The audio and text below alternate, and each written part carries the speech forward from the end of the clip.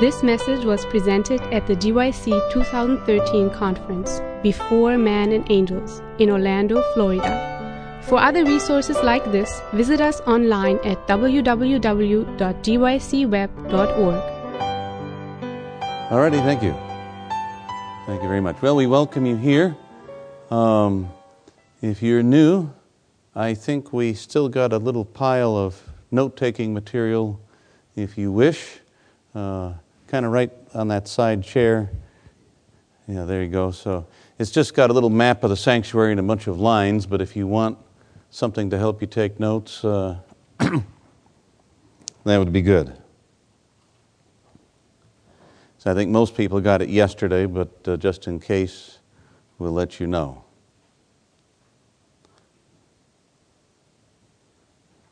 Alrighty, let's pray. We thank you, Lord, for this new day of life, for the sunshine outside, and as we dig now into the Day of Atonement, speak to our hearts, I pray, in Jesus' name. Amen. Today and Sabbath afternoon, I'm going to be working angles of the Day of Atonement, and I had planned to work on Achan on Sabbath afternoon, but I may bring him in more today and do something else. So the Holy Spirit's working with me, and I'm trying to decide exactly where to go here. But let's do this today. We've been in the holy place, the daily ministry of confession, of dependence on God, of renouncing sin and being cleansed, etc., etc. But the question is, does God just, have an unending process, or is He going to bring this problem to a resolution and get it over with? And the Day of Atonement brings us to a second aspect of the sanctuary ministry, which involves judgment. Now, I want to hasten to add before I forget that the daily sacrifice could still happen on the Day of Atonement. If you remember to sin at the last minute, you could still come and confess. So the Day of Atonement does not exclude the daily ministry that we've been studying. Rather, it adds to it. It brings an extra dimension, but the ministry of forgiveness continues during the judgment. It's not that the ministry of forgiveness ends and the judgment begins, but the judgment begins while the ministry of forgiveness is still in progress. And so the most holy place adds a dimension. It doesn't remove the holy place ministry, which is good news. And so our focus today, thus, is this addition. Now, the most holy place was prescribed as its sole use was on the Day of Atonement. However, when we read Leviticus 16, verses 1 to 2, we're shortly after the Nadab and Abihu deaths, and the Lord commands Moses to Aaron, tell Aaron, when you go to minister before the Lord, don't always go into the holiest, most holy place. Stay out at the golden altar kind of a thing. And so it suggests that when they first erected the tent and started the ministry of forgiveness, they were apparently going right up to the mercy seat. And Nadab and Abihu go all the way in, and they don't follow the protocol, and it turned out not to be safe for them, right? God's glory comes out. And again, I would say you have language there suggesting observation, because they were literally, quote, to the face of God, which means God can see, and God reacts to what He sees. This is investigation followed by judgment. You have investigative judgment there in this death. And so God says, no, save this room for this special day of the year. And hence now that two-part ministry where the forgiveness happens at the golden altar when the priest ministers the blood in the most holy place. Now the only piece of furniture in the room is the ark, but again, we've already seen the close ties to the altar of incense, so I don't need to go there. Exodus 25, verses 10 to 22 gives us a basic description of the ark, this box, chest with the poles and the mercy seat, a very interesting term for the seat. Remember, in other temples of the day, they had the equivalent of an ark too, with the angelic covering type cherubs. What's different between this ark and their ark?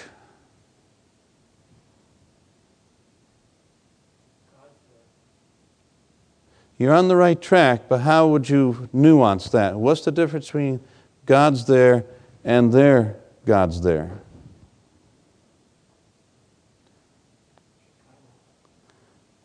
The Shekinah was what? That's new. On what kind of presence? Visible presence. Most of the other gods, you put the idol of your God on that seat in between the cherub, because this is his throne.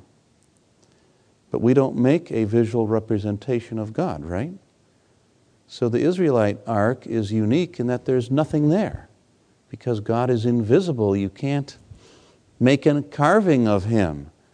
But the Shekinah, God would appear as a light over that mercy seat where the God sat on his throne for Israel.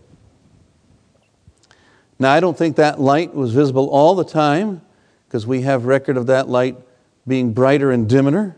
You know, when Solomon dedicates the temple, the light got so bright that the priest had to go out into the court, because even the holy place got too bright, too difficult for them, right?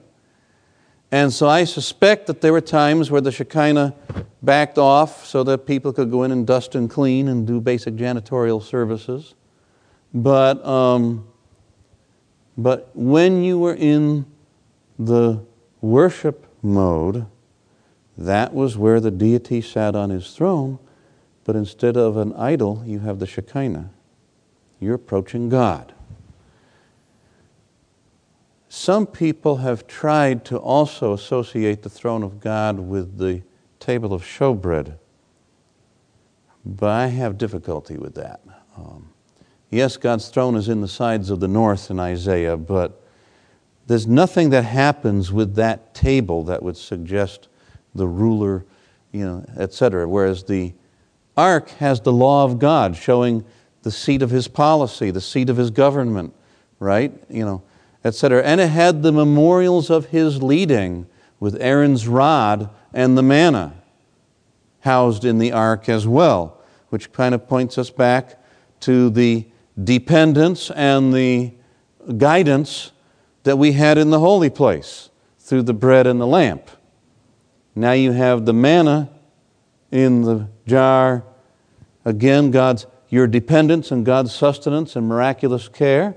And you have the rod where God guided them in choosing the high priest. And so, with the seat of government there, to remind us of how holy God is and how unholy we are, you weren't supposed to touch the ark. Hence the poles, right? So that you could carry it without touching it. And I've already talked about the contents. And I find it very interesting that the mercy seat where the blood was sprinkled on the Day of Atonement covers the law. Because the word for atonement in Hebrew is literally to cover over, kafar. Yom Kippur, the day of covering.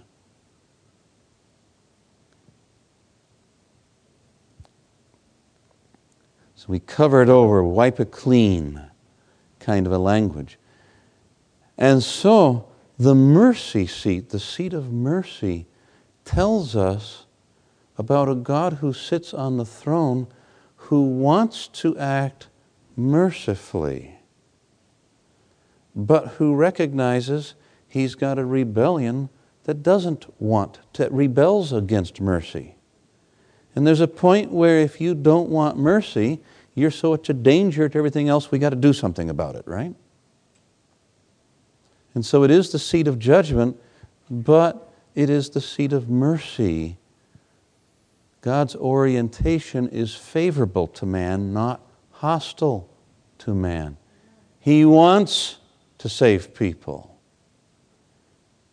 Those who persist in rebellion, yes, he's not afraid to be strong and deal with them. But his joy is in saving, not in punishing. He's not afraid of punishing. It's a necessary duty that comes with rulership. So I think that by naming this the mercy seat, you have this strong hint to remind us that even as we approach judgment, we're approaching a merciful God, not a mean God. Now again, the focal point of God's presence with the Shekinah glory. Don't touch it, again in Numbers 4. And we have this story of Uzzah who touches the ark in 2 Samuel, right? And in fact, this piece of furniture is called Most Holy. Now let's think about Uzzah's experience, a little tangent here. Why did Uzzah touch the ark? Because he thought, afraid it was going to fall over. What caused the ark to be in a position where Uzzah would be afraid for it to fall over? It was on an ox cart. Why was it on an ox cart? You're half right. Remember that the Philistines sent it on an ox cart, and then it spent, a year or two at this guy's house. And now they're going to move the ark up to Jerusalem. And so what did the Israelites do? They hitched up the oxen and they started to go. What's the problem? They should have known that the ark was supposed to be carried. Had they been carrying the ark by God's appointed way, he wouldn't have had the temptation for it to fall off the ark, of the ox cart. So why do Philistines get away with using an ox cart? God winks at ignorance. Remember, they did an experiment, right? We don't know if these plagues are from God, so let's put this on a cart, put 2 nursing cows on it, and if the nursing cows abandon their babies and head to Israel, we know this is not a chance, this is Yahweh at work. And these 2 milk cows abandon the babies and take off, and God took care of his own ark based on ignorance. Uzzah apparently doesn't trust that God could care for his own ark, even though it made it many miles from over here to over here, right? And then after Uzzah's death, David said, we need to do this God's way. And then they got the poles and a problem. But that reminds us, see, of approaching God without the right protocol. Without faith, with distrust, with etc. It's not that God is vengeful, but sinners can't survive his presence. He had to do like the bubble boy, right? He's got to do something to make himself approachable to us. Now, in my estimation, the Day of Atonement thus, with this Uzzah experience on the negative side, the Day of Atonement is a very solemn day. And if we go to Isaiah 6, in that great vision of Isaiah,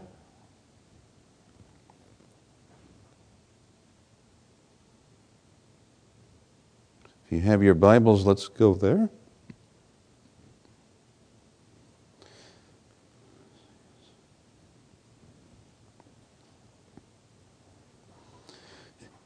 In the year that King Uzziah died, I saw the Lord, this is Isaiah, it's talking, saw the Lord sitting on a throne high and lifted up, and the train of his robe filled the temple. Above him stood the seraphim, and he describes the seraphim, I should say, there's no S there.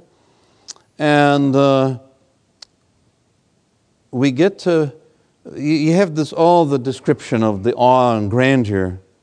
And you get to verse 5, and what was Isaiah's reaction? Whoa, is me. I'm undone. Now, who is Isaiah?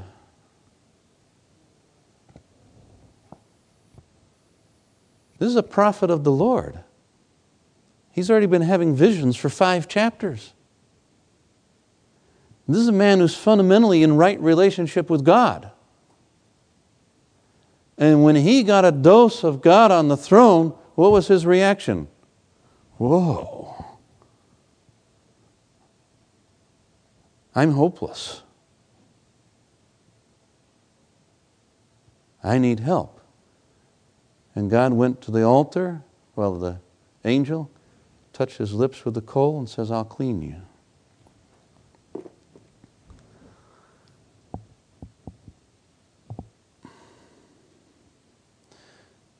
The daily service makes it easy to focus on God as my friend.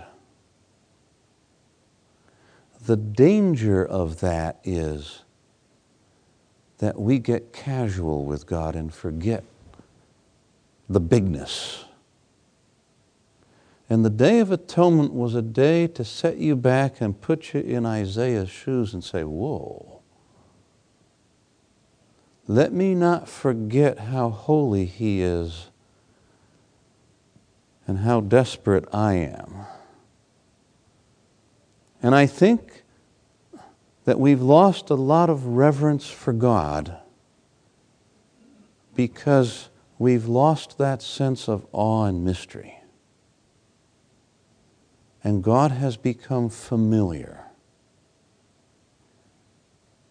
And when I lecture on the 10 Commandments, I talk from the 2nd commandment about God having a right to mystery.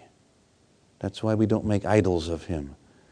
And the great error of humankind throughout the ages is we try to demystify God. And once we demystify God, we have almost a sense of controllability. In our archaeology museum, right now we have a rotating display, but most of the year we have a little section that shows some of the idols we've dug up. Remember how Rachel hid the idols in the saddle and sat on them? Now see, when I thought of idols, I was thinking of, they're smaller than my Swiss Army knife. They easily fit in your shirt pocket. And you pull your idol out of your shirt pocket and you can...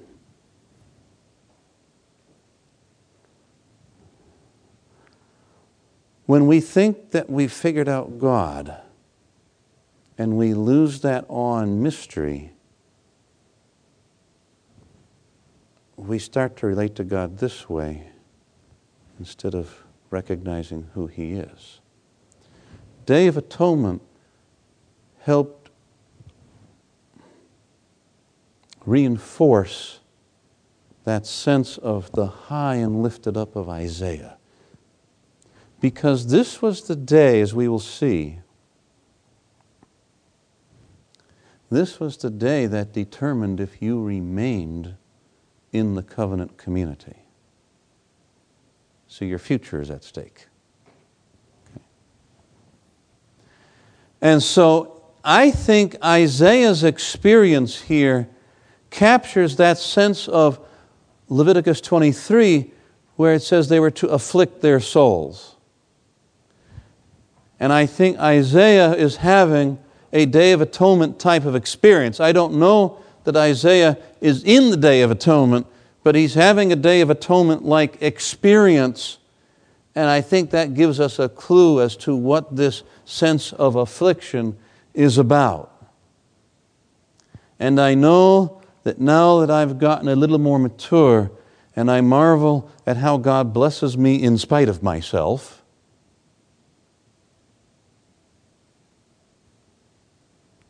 how I've come to realize how desperate my condition is. You know, when you're young and full of vigor and energy, you feel a little more invincible.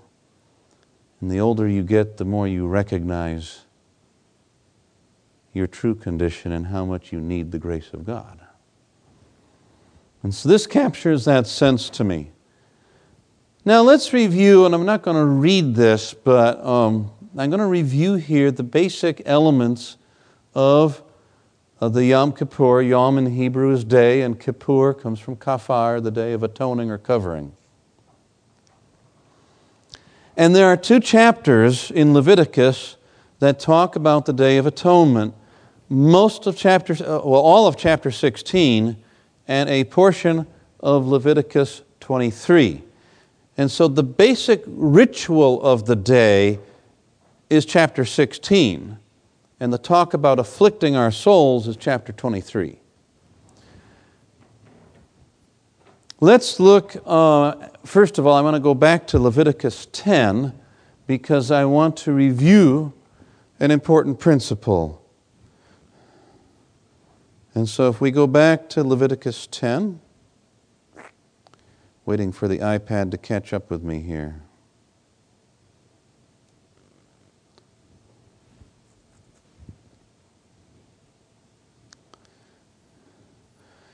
This is in the context of Nadab and Abihu, and Moses was mad because the sin offering was burnt without the blood being taken into the holy place, nor had the priest eaten the piece of it. And so Moses is challenging Aaron, why have you not eaten the sin offering in the place of the sanctuary, since it is a thing most holy, and it has been given to you that you may bear or carry the iniquity of the congregation to make atonement before the Lord. Behold, its blood was not brought into the inner sanctuary. You certainly ought to have eaten it.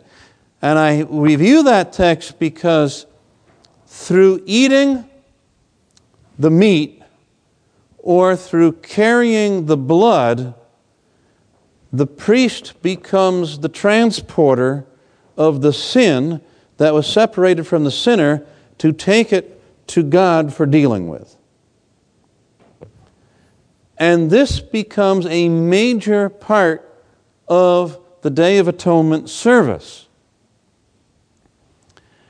And the ritual is broken down conceptually into 2 parts. The priest had to offer a sin offering for himself and the priestly family, all the priests, and go do the Day of Atonement ceremony for the priests.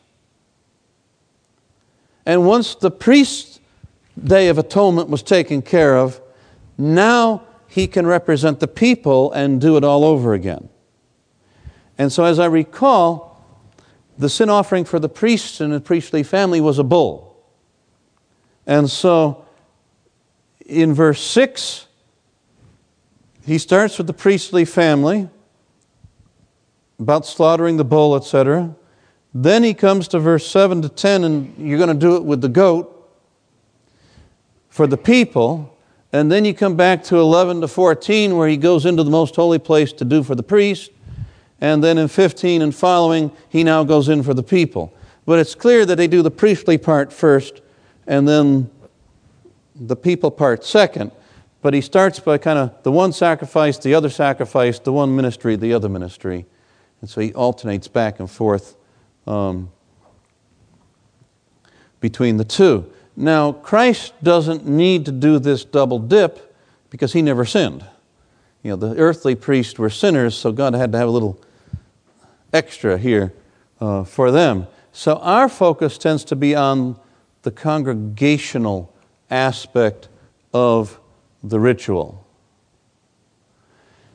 And that part focuses on the 2 goats. The 2 goats become the center piece of the Day of Atonement. The Lord's goat and the scapegoat, or Azazel's goat. And they were selected by casting lots. Why?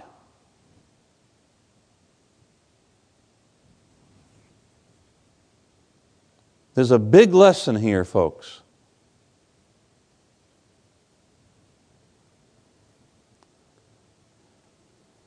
Can man determine, several lessons here, can man determine which is the Lord's goat and which is Satan's goat? Needs outside help, right? And I'll work backwards. We also, it was not left to man's imagining to figure out which one was which, right? So we go back to that earlier theme about why did God have so many gory details in the sanctuary? To remind us that the plan of salvation is not something we contribute details to. We receive it as given. We submit to that. And so we don't get to pick the goat. God does. But secondly, it suggests to me that without divine aid, I'm not going to know who the right Messiah is.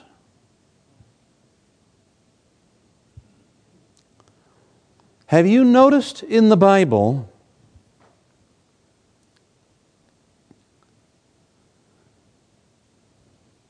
who is the lion?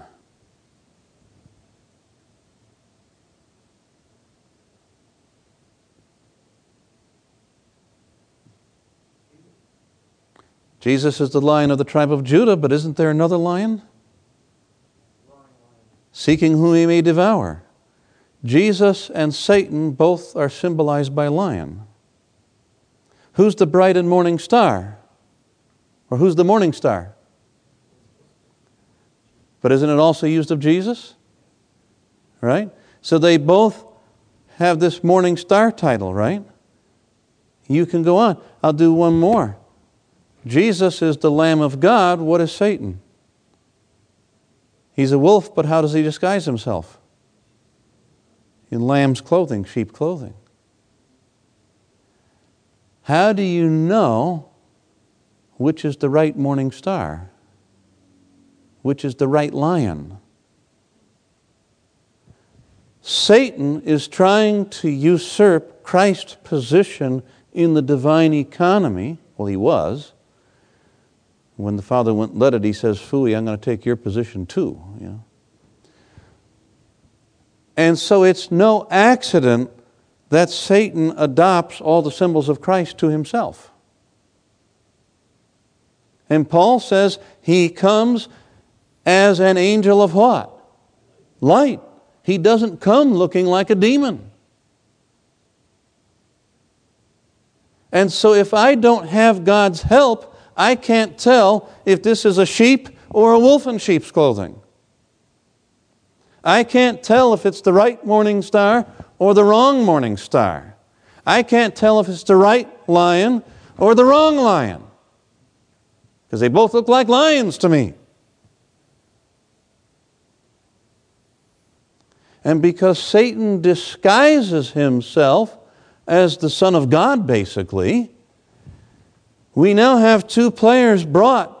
And Israel said, look, you need help so you know which is the right one. You can't trust your own judgment on this one to figure out the right Messiah.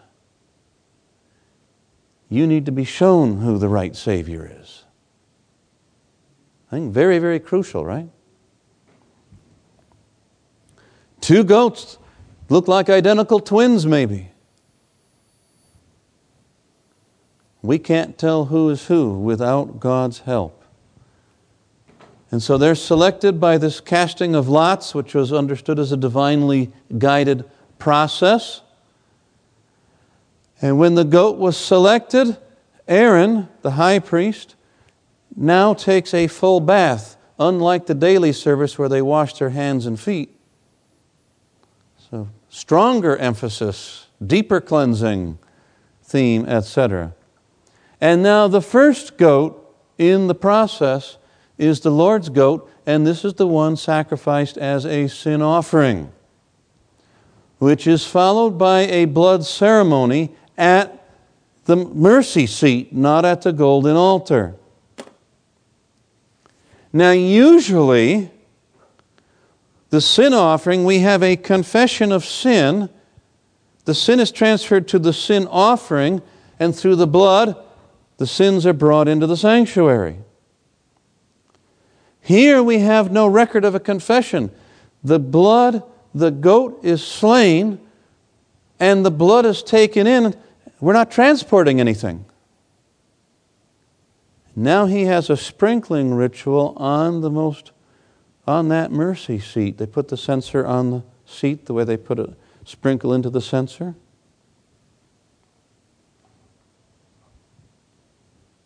By the way, the censer was the first thing.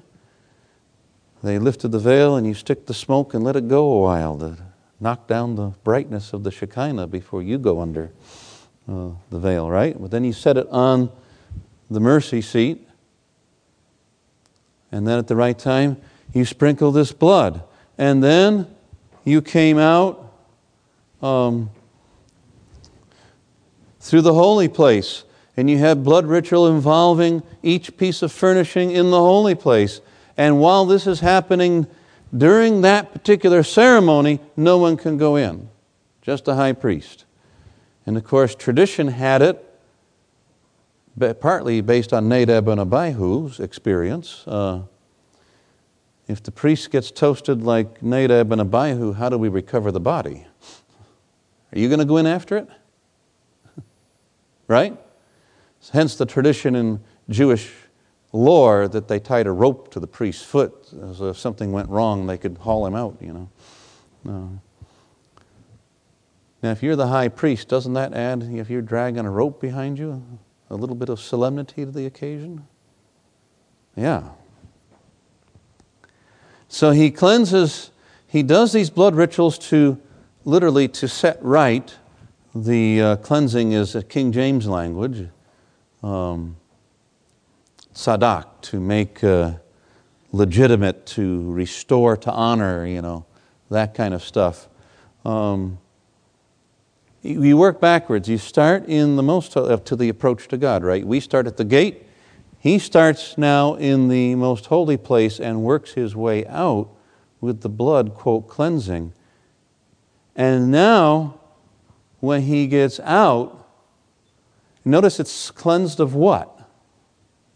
The uncleanness of the people. Hence the idea of cleansing. And he comes out all this stuff, and now, folks, we get the most important verse in the passage. When he has made an end of atoning. This is very, very important, and we'll see why. But the first aspect is right here. Once he does the Lord's goat blood and comes out, boom, the atonement is done. The sanctuary is cleansed, but the ceremony is not over. Because we now go to the scapegoat, right? And now what does he do over the scapegoat? He puts his hands and he confesses all of the sins of Israel that had been taken into the sanctuary are now in figure brought out. See, before we cleansed and we confessed and we used the blood to transport in. Now we take the undefiled blood in, and we use it to transport the stuff back out.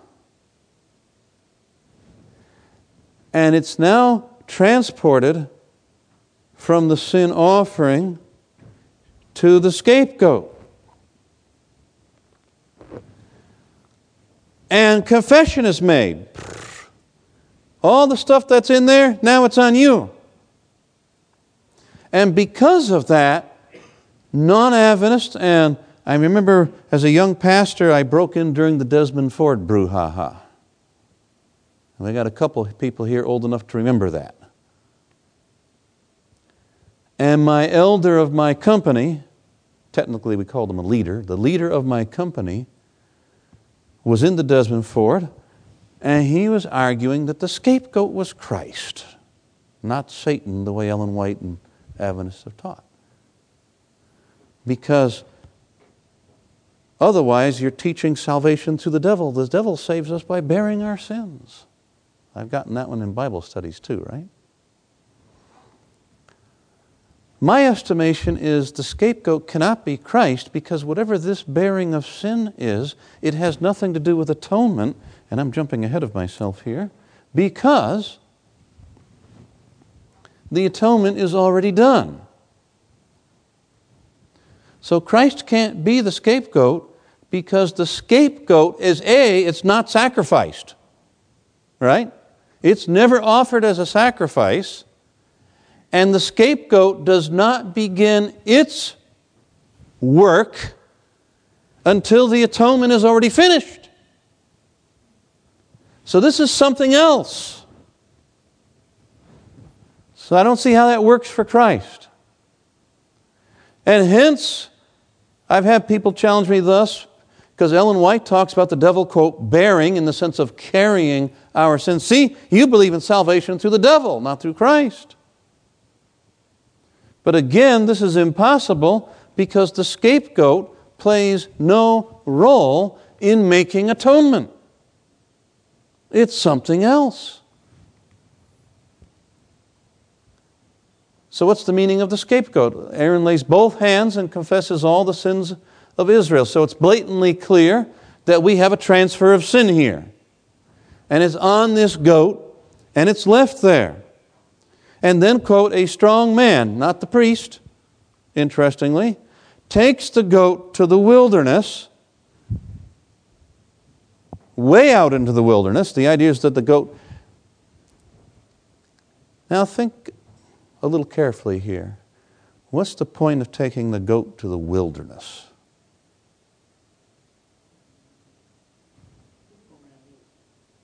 Yeah, where no man is, what else? Say again? Can't come back. Why? That's what we like to say is too far. You don't understand desert goats. What's the real issue? What's the danger of being outside the camp? And without protection of the community. What happens to a goat alone in the wilderness? Easy prey for the lion. This goat is going to die. That's the whole point. He will die out there and never come back because you have pushed him out into a hostile world with no protection. The bear or the lion or something, the hyena, something's going to get it, Because there's no herd, there's no community, there's no protection. It's going to die. So it was implicit. See, likewise, if you were cut off from the camp, you're a Jew. You're thrown out into the wilderness. You're no longer part of our encampment. Who's going to take you in? You're alone. You're unprotected. At best, if you're lucky, somebody will capture you and make them their slave. Otherwise, you might end up one-on-one with a lion yourself, right? So to be cut off from the community is a death sentence because there's no protection. And so he's taken out. Later Jewish tradition capitalizes on this, and they would take the goat to a precipice and push him so he goes splat and be injured enough not to move, and then either dies from the impact or the eagles come and get him or whatever. Then the strong man returns and does a purification ritual. Aaron bathes again, even though he had nothing to do with this particular ceremony. Someone burns the remains of the Lord's goat, then purifies himself, and finally, we're done. So why do we have the scapegoat? Some almost treat this as a double jeopardy. It's like you were forgiven, but not quite, and so, you have to go through this process again, and the devil, salvation to the devil, all this stuff goes on. And I think we've missed the point. Psalm 73 is an interesting commentary that I think sheds light. And let's go to Psalm 73.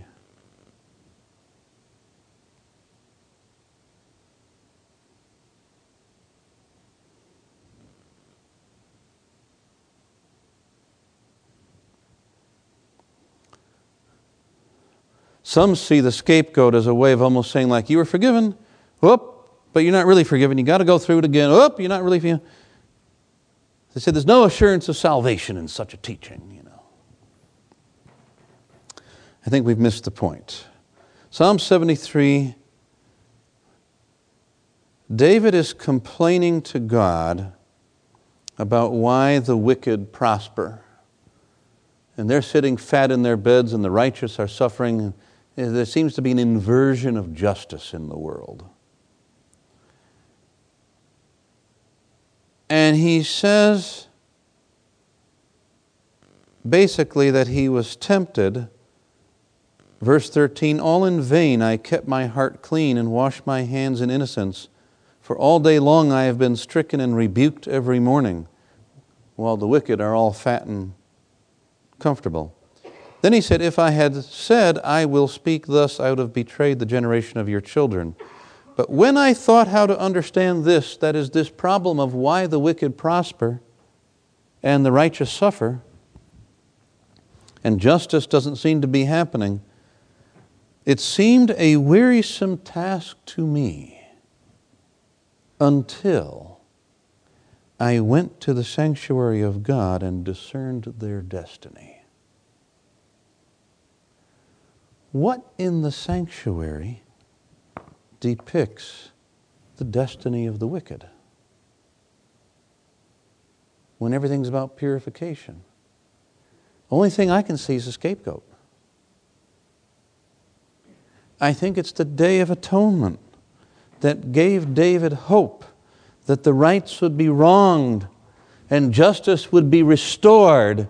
And he said, life doesn't make sense. I'm doing good and I'm getting killed, and these people are doing evil and they're prospering. What's wrong, Lord? Oh, I see. In the end, they're going to get held accountable. There is a judgment, not only in the scapegoat, but in the penalty of those who don't afflict their souls. What happens? They're cut off from the congregation. So we see a destiny of the wicked. Between the scapegoat and the cutting off of the people, they basically get to join the scapegoat, right? Go out into the wilderness. You're out of here.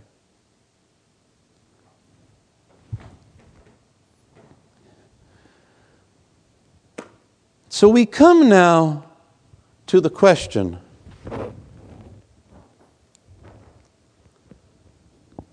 our pioneers like to talk about sin being forgiven but not blotted out.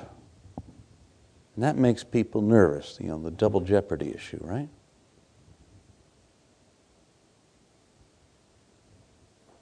Hence the idea of, well, you're forgiven but not really forgiven. And we have some challenging quotes from Ellen White that I'll bring in a little later if we have time. And we'll see how it goes. I go back, we have two goats. Why do we have two goats?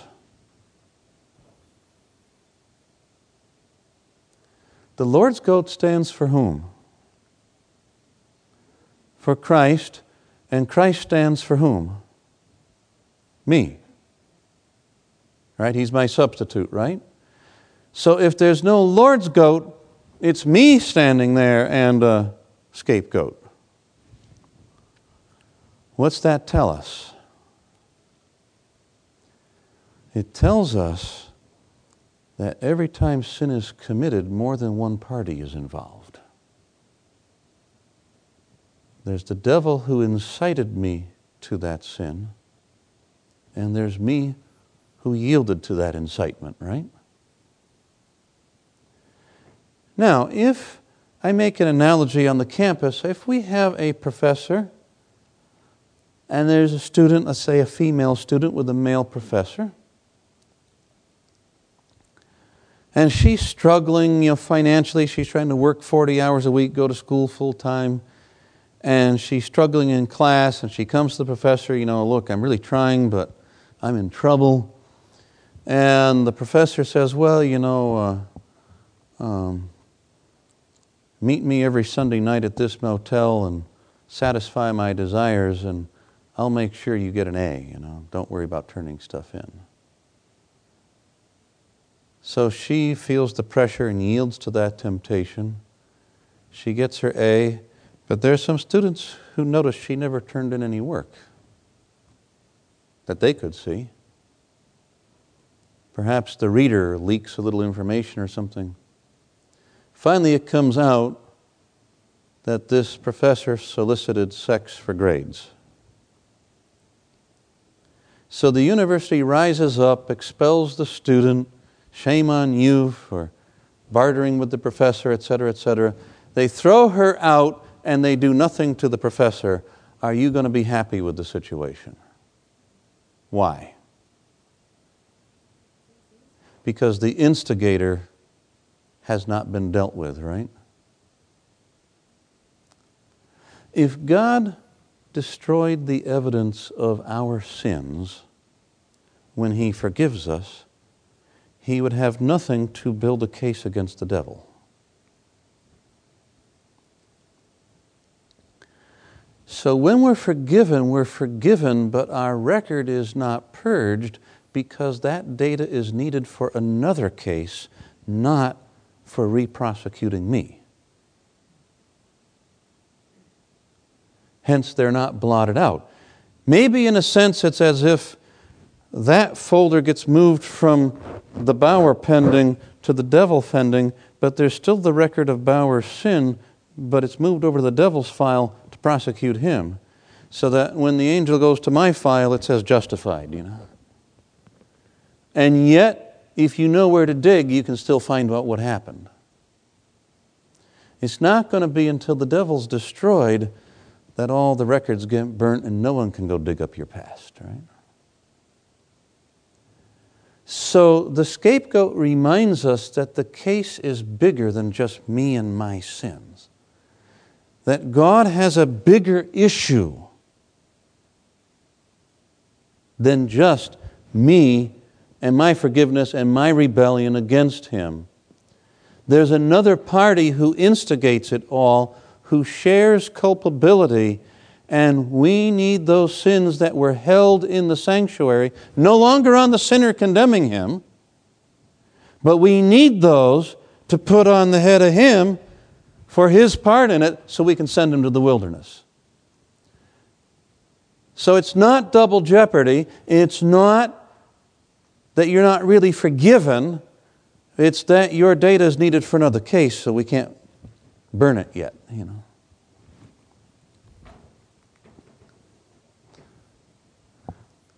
Now, Leviticus 23 is where we come to the part of the affliction of soul.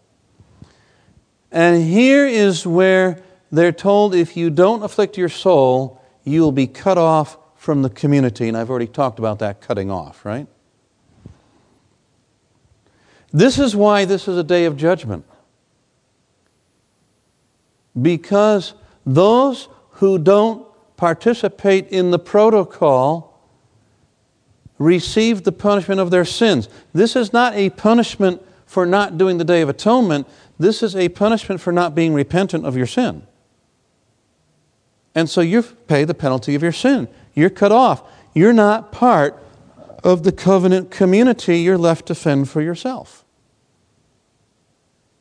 Unblessed, unsupported. Hence, the feeling this was a death penalty. How do we know who's afflicting their soul and who's not?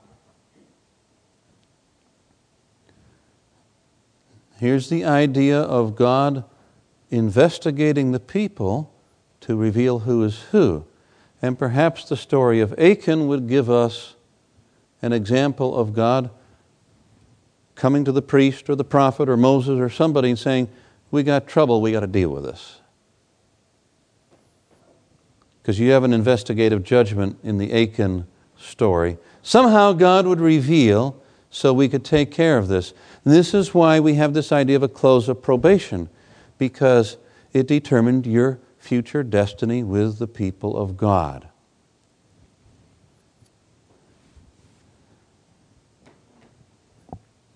If I'm forgiven, why do I need to afflict my soul? I'm running out of time, but Ezekiel 18 talks about, so I'm going to summarize here. This is that great section where God says you don't get punished for your parents' transgressions, etc. But then He says, if you're a righteous man and do all these wonderful things, and then you turn away and you move to a life of wickedness, well, none of that righteousness will be remembered. You'll go down in your wickedness. And if you're wicked, but you repent and turn the other way, I won't remember the wickedness. You're in on the righteousness. And the point is that we are free moral agents who, even though we were forgiven in January, could choose to renounce the Lord in June. We don't believe in once saved, always saved, right? And so the sanctuary is looking at who started the process but walked away. Who's not genuine?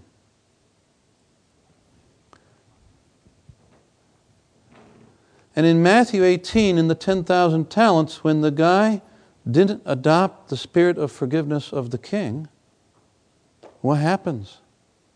The king's forgiveness is revoked and he's thrown in jail till he can pay his 10,000 talents. We have this idea both in Ezekiel and in Matthew that if you turn away from God, your salvific standing and forgiveness can be revoked.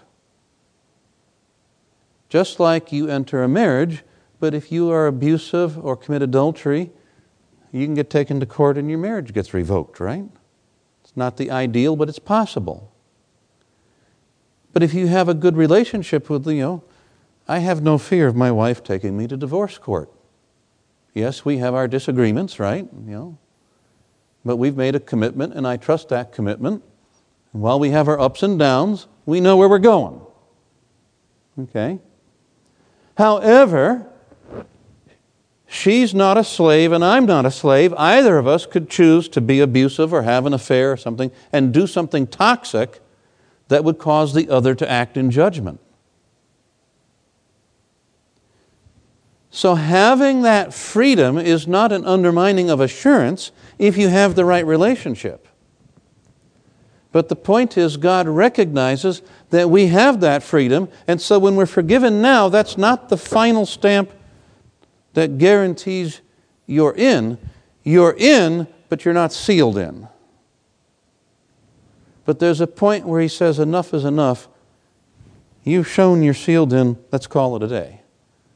And so the Day of Atonement is that final, did you finish what you started? Have you continued with me? Or did you start with me and go somewhere else? Not all who say, Lord, Lord, right, will enter. We've got to separate the fake Christian from the genuine. And that's what the judgment is about. Furthermore, the reason I afflict my soul is because I know how easily I deceive myself. And in Amos 5, and I'd like to read it, but we're short on time, so I'm just going to summarize again. This is the passage where the people are saying, we want the day of the Lord, bring it on. And Amos says, for you the day of the Lord is going to be darkness, not light. It's going to be like running away from a lion only to run into a bear. False assurance has been the bane of God's people throughout the eras. And like Laodicea, they think they're right with God when they're not. And so they're saying, oh yeah, bring on the judgment, I'm ready for it. Amos says, when you're that cocky, you're not ready. And so the affliction of soul is the expression of that self-fear. I don't fear the judgment, I fear my own self-deception. God, I know you're wrapping up shop, and I think I'm in good relationship with you, but I don't trust my own judgment. I'm afraid of me. I'm not afraid of Him. And there are people that I know and love. I know their destiny is hanging in the balance, and I fear their ability to deceive themselves. This is a very solemn time. The good news is that those who are in proper relation to God will be vindicated. That's why we don't fear judgment when we're in right relationship to God. The problem is we can deceive ourselves about that relationship. And those who are deceived or outright evil, judgment's not good news, right? That's why this is such an awesome time.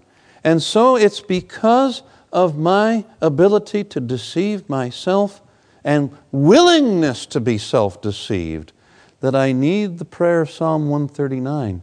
Search me, O God, and show me what I need to really know about myself. The most holy place experience then is going beyond the confession of conscious sin to say, God, what am I deceiving myself with at your time when I can handle it? Make sure I'm not self-deceived. Open my eyes so I don't want anything to hinder my walk with you. If there's something that's contrary to your will and I'm ignorant of it, help me clean it out because I want nothing to hinder that walk with you. Most holy place isn't about scare of God, it's about scare of self. And asking God to remove those hindrances so that we love Christ so much we want nothing between. That's most holy place. I believe we're living in that time where God is wrapping up things in this world. And the Holy Spirit is striving less and less with the world, and we see it spiraling down. That's the bad news. But in the parable of the talents, when the talent was removed from the guy who didn't want it and use it right, what happened? It was given to the one who wanted it and made use of it, right? And as the Holy Spirit stops striving with man, those of us in the most holy place experience, God brings more and more. What the others don't want starts to fall on us more and more. May we have that experience of receiving more and more so there is nothing between us and our Savior that would hinder a glorious and beautiful relationship. I think we're done with our time, so let's have prayer. Thank you, Lord, for being with us. Speak to our hearts and help us have the Isaiah experience. That we would not see you as someone, as a grandfather in the heaven who merely wishes we have a good time, but that we would see you in your awe and splendor and surrender to your sovereignty and delight in your love. In Jesus' name I pray. Amen. This message was recorded by Fountain View Productions for GYC.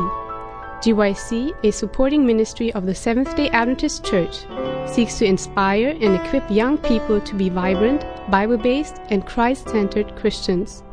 To download or purchase other resources like this, please visit us online at www.gycweb.org.